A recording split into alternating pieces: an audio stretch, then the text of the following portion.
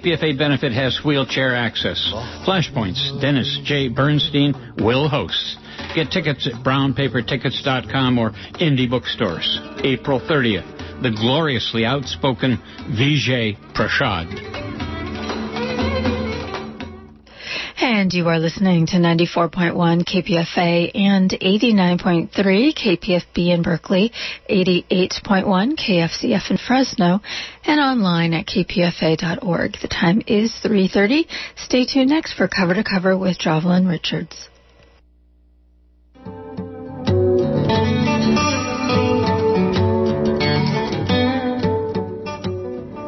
Welcome to Cover to Cover, Jovelyn's Bistro, here in the studio. Today in the Bistro, I am bringing you literature of the arts, and not only literature, but 600 pages, over 600 pages of literature that I am going to say is a good summer read. So instead of having multiple books to look at, you have one, not because of the length, but the intensity and how it doesn't start. It doesn't stop at all. And the writer of this book, my guest today, is David H. Weisberg. The name of the novel is called The American Plan. It's a daring and suspenseful tale of survival set in South Florida during the 1950s and early 60s. The American Plan is a virtuous, did not say that right, and that's okay, ride through the mid-century American psyche. The American Plan is the first in a 3-novel series exploring the rise and fall of Sunbelt America, from the Korean War through the financial debacle of 2008. Welcome, David. Thank you. Good to be here. Thanks for inviting me. This is your first novel. That's correct. And give our listening audience an opportunity to understand what's in this novel. Sure. So the novel is, I think of it as 3 things. First, it's the story of this man, Philip Narby, who deserts from the U.S. Army during the Korean War and ends up more or less hiding out in the then uninhabited jungles of southwest Florida in the 1950s.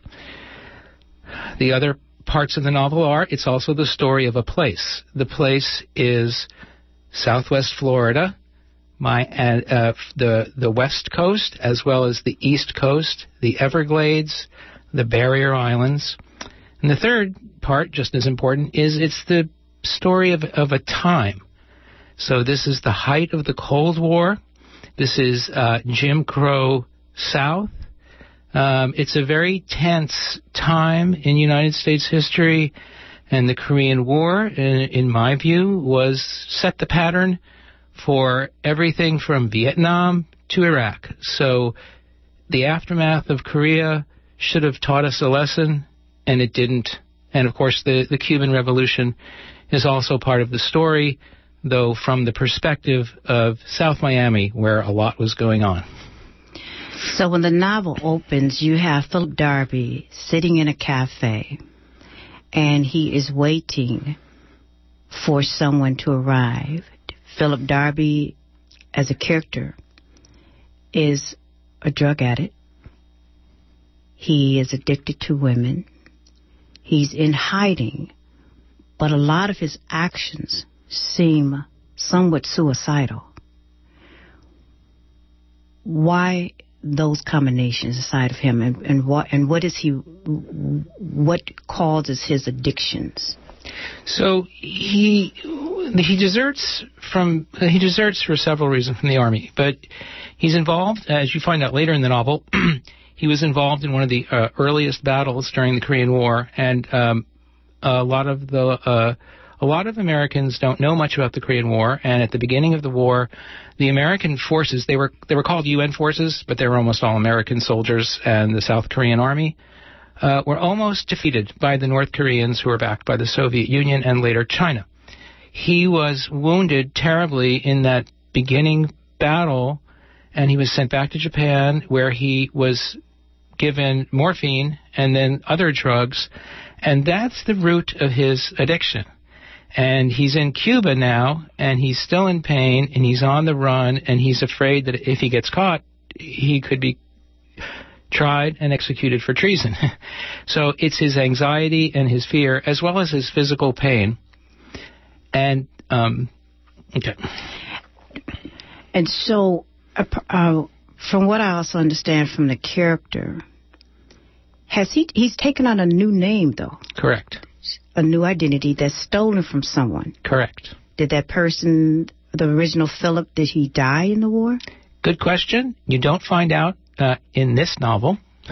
It's the first of 3 that this one features Philip Norby as the main character. In the other 2 novels, he's a secondary character. He steals it from a bank account, which is part of the backstory of why he comes to Cuba and where he gets his money. We don't know if there ever was a Philip Norby. All we know is that there was a bank account in the name of Philip Norby at the bank, the National Bank in Havana, and he's able to withdraw money. Mm-hmm. Mm-hmm. And the novel reads almost like a detective novel. That was my take as I was reading it, like you're walking through, because at every turn there's a certain level of anxiety. Because you know he's on the run. You know he has an addiction.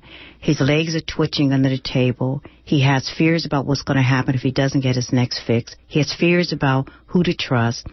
He's in a cafe and someone comes in the cafe and sits at the table and watches him. What's that person's name and what's his relationship to Philip? So that's a man named Bill Knowles. It's implied that Bill Knowles works for the CIA and he has a cover. And his cover is that he works for a paper manufacturer called Albright Paper. We find out a little more about this in the novel.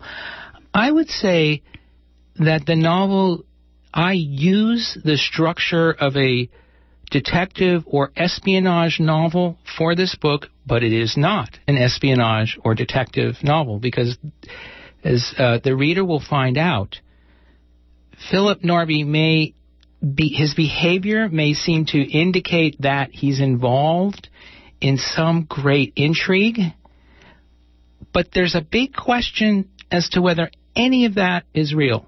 So in my mind, it's more of a psychological or even existential suspense story, and I also use... Now, when you say involved in what? You say that it's almost as if he's involved. Well, for example, he gives money, he funnels money in a way to Ernesto Campo, another character. Who he meets on the boat while he's trying to get from Cuba.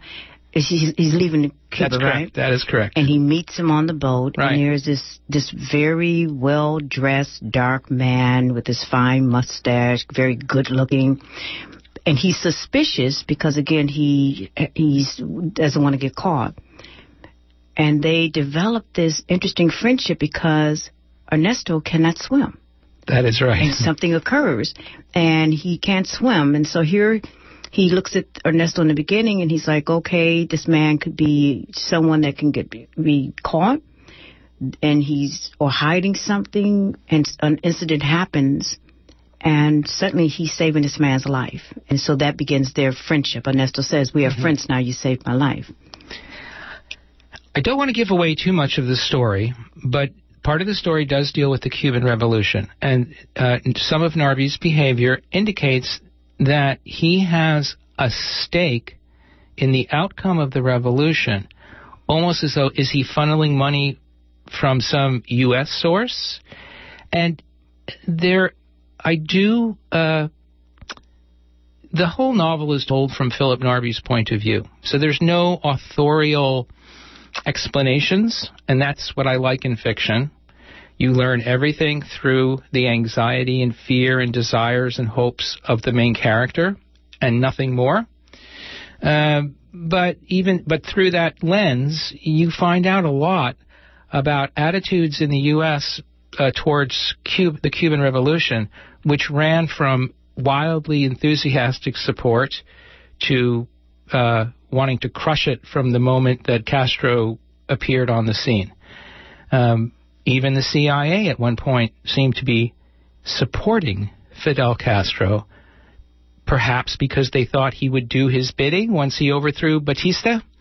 it's a very interesting historical period, and that's one reason that I was drawn to this material. Why did you write this novel? Like, what happened for you that you woke up and said, okay, this has to happen? That's a really long story. Short answer, I grew up in Southwest Florida, and I've always wanted to be a writer, but a creative writer and a fiction writer. But I took a long detour in academe, and when I quit academe and started to write fiction, I knew that somehow I had to draw on my experience from growing up in this part of the world. I was very young when my family moved there, and it was Jim Crow, Florida, and I saw it as a child, and I didn't really understand it. So I wanted to draw on that experience, but I didn't want to write about myself. Absolutely not. So it just started from a seed, a spark of like, I'm going to draw in all my other interests, but I need to root the book in something that's deep within my own personal experience.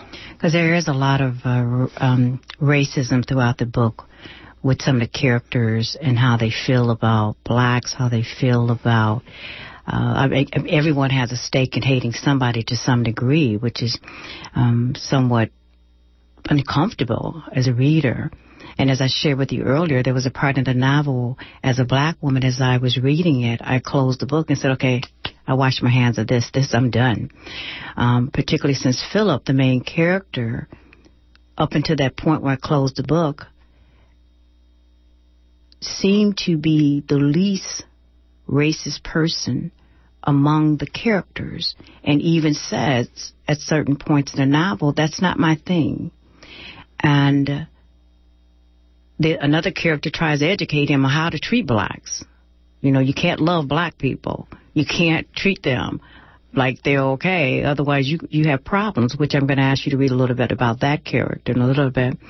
But then Philip at some point makes a statement about Becca, who is an 18-year-old black girl who works in that area in, I guess it's she's a prostitute, that would be the title, and that he speaks about her in an unfavorable way. What did you understand about that character, and what choices? Did you see that in the South as well, where you were growing up, or where did you get these details of information that you decided to put in Philip's mouth? I got all the details from history and memories, especially in high school. So by the time I went to high school, I won't say where it was in Southwest Florida, but the schools had to be integrated by law, but they were still segregated inside.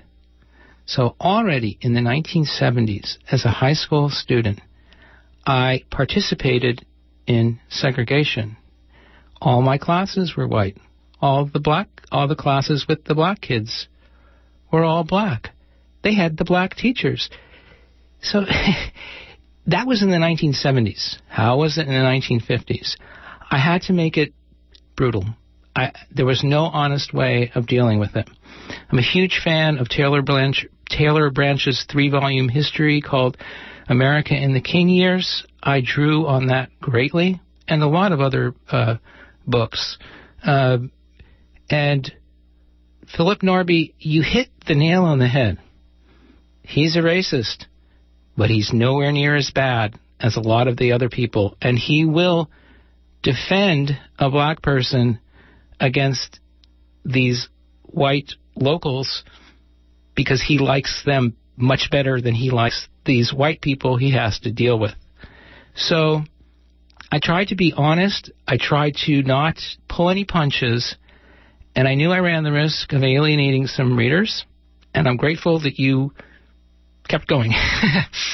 Well, I continued as a radio journalist, and I also wanted to, as you said, realize that this was taking place in a certain period of history, and some of those truths existed, and then I also came up against the fact that some of those truths still exist today, and that was the struggle for me.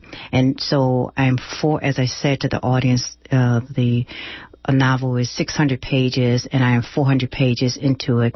I intentionally did not finish reading it at this point because I want to be able to do it.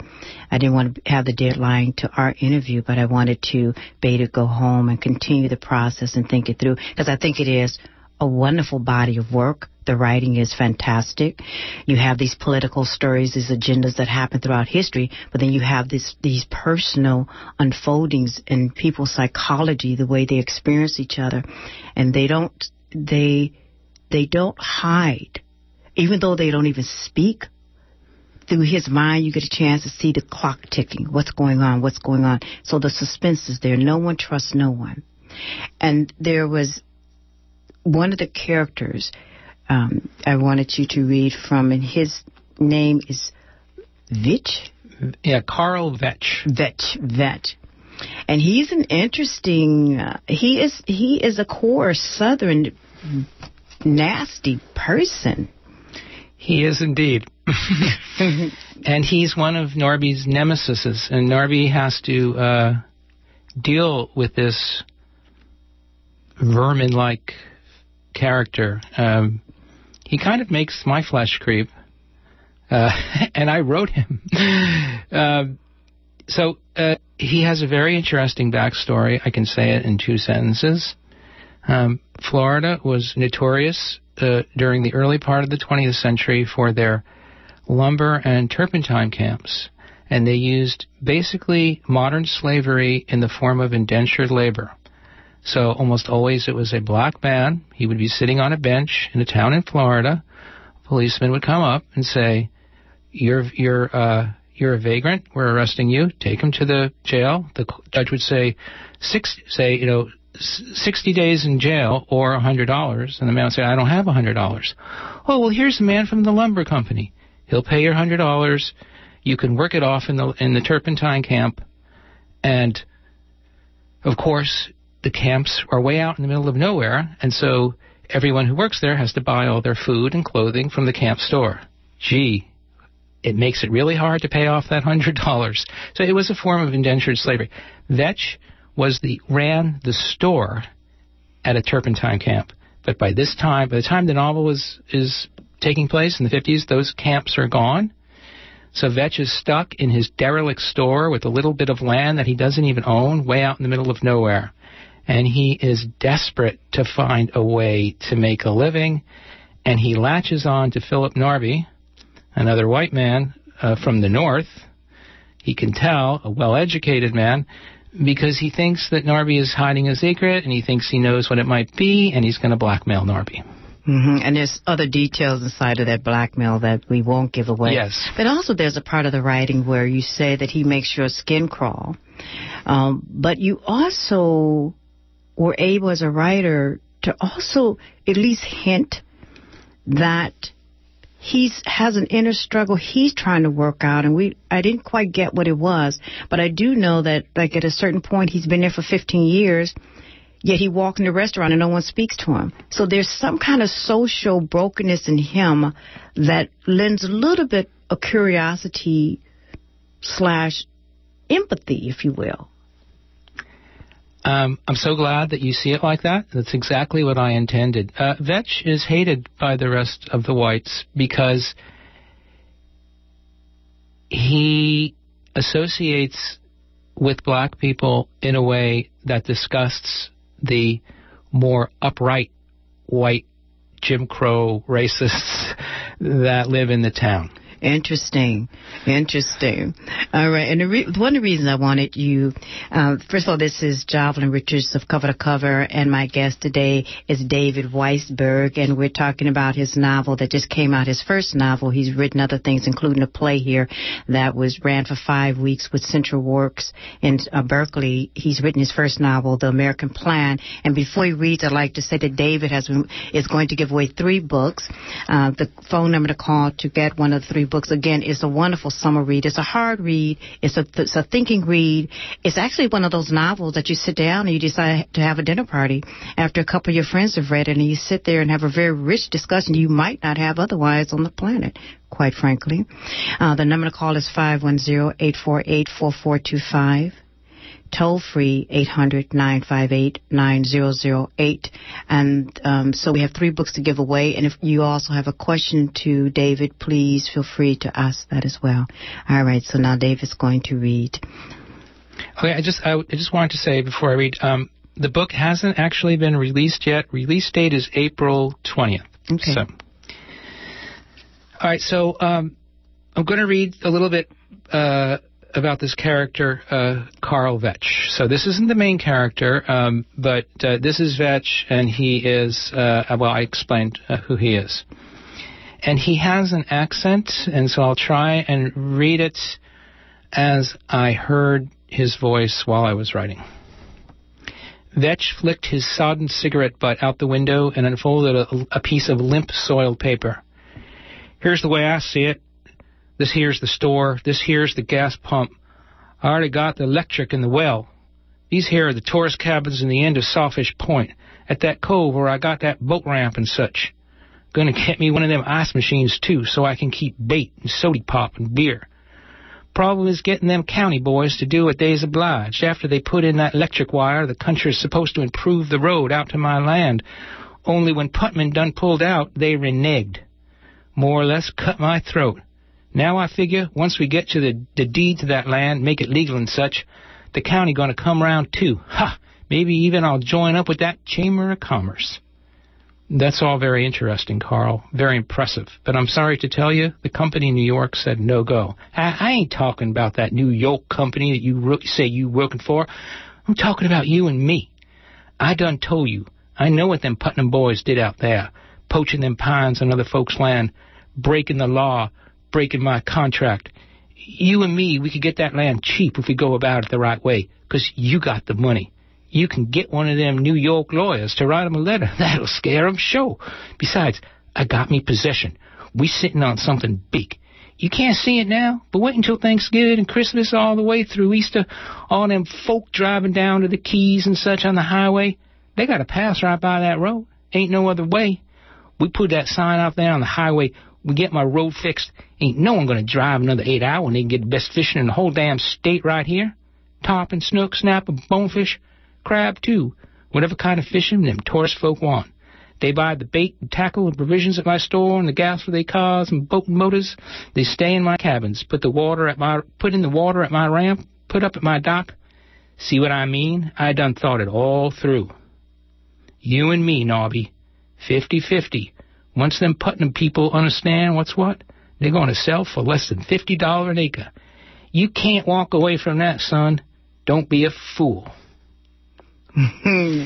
And that was I wanted to hear his voice. I'm so glad you agreed to read that. I wanted to get a picture of him, just reading about him. There are moments you cannot like him, but there's also moments you could see his brokenness, which in your humanity, you have to at least offer him that. You're broken. Something bigger than you broke you. You say that women in your life that has read the book, some of them were, as I closed it as a woman, as a black woman, and said, okay, that's a wrap.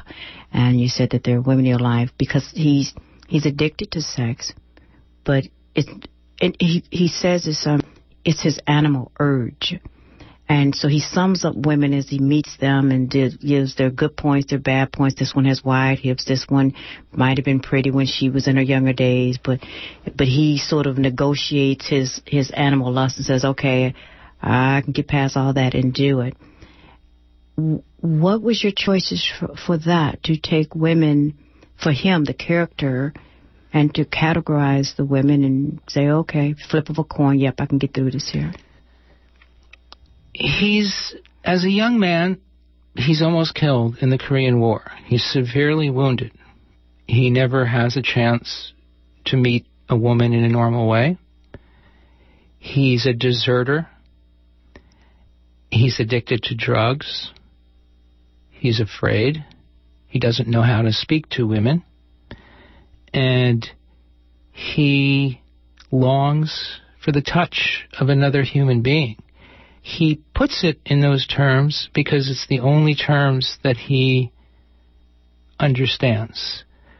Later in the novel, he falls in love. Willa. with an abstract expressionist painter, no less. I won't say how that comes about, but again, this is all based on things like this that actually happened in this part of the world at that time. And she, too, is addicted to sex. And so he's found a kindred spirit.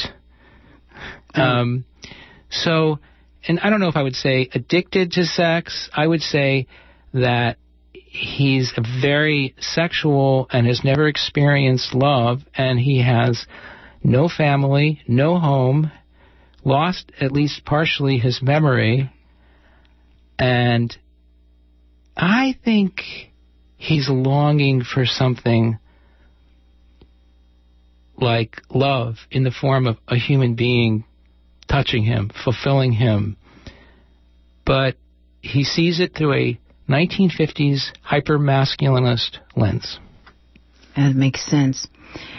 And it also makes sense as I'm talking to you in terms of Willa, because there's a place in her that's disconnected, but at the same time longing. So whatever her survival skills as a woman artist, and whatever her background is, that she's trying to figure out how to reach that thing called love. And there's a part of the book that she's afraid of water, and something happens between them, which may be one of their ways of acting out love. Could you read that part?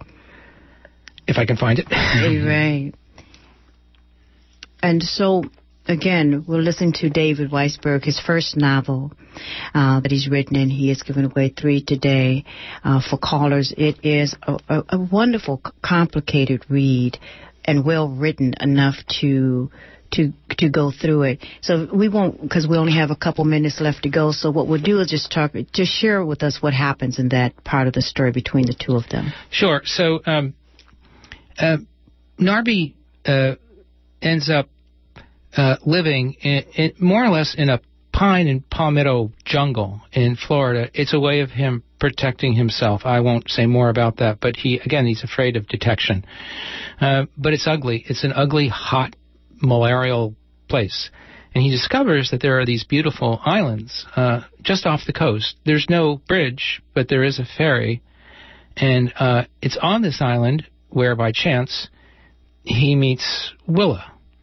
And it's a long time between his meeting her and their involvement, but there's an immediate attraction. And as he gets to know Willa, he finds out that she is indeed a kindred spirit. I shouldn't say kindred spirit. Her attitude towards sex, marriage, being a woman, matches his idea of being a man. To him, he is attracted to her because she thinks about sex the way he thinks men think about sex. It's for pleasure. She doesn't want to get married. She doesn't want to have children. All right, so there you have it. As the show closes, The American Plan by David Weisberg, and he has read a little bit quite well from his novel. And this is Jovelyn's Bistro. I will see you actually on the third Monday at Women's Magazine at 1 o'clock in the space between us. That's a live show as well. Stay tuned. Bye-bye.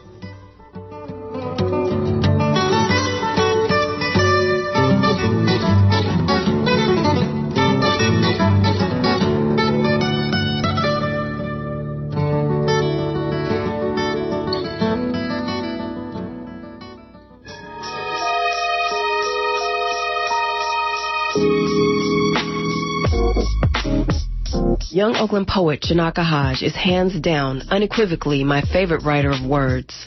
All day, every day. She writes with the grace of a dancer, the bars of a rapper, the heart of your best friend, and all of the swag and soul of Oakland. So speaks Daveed Diggs, Broadway star of Hamilton. Chinaka will appear with her brother, musician Chukwudi Hodge, on Wednesday evening, April 5th, at Impact Hub Oakland at 2323 Broadway. I'm Janine Etter, honored and delighted to be hosting this KPFA benefit. It's wheelchair accessible. Get advance tickets through brownpapertickets.com or Marcus Books and other indie bookshops. That's April 5th, Chinaka Hodge, the swag and soul of Oakland.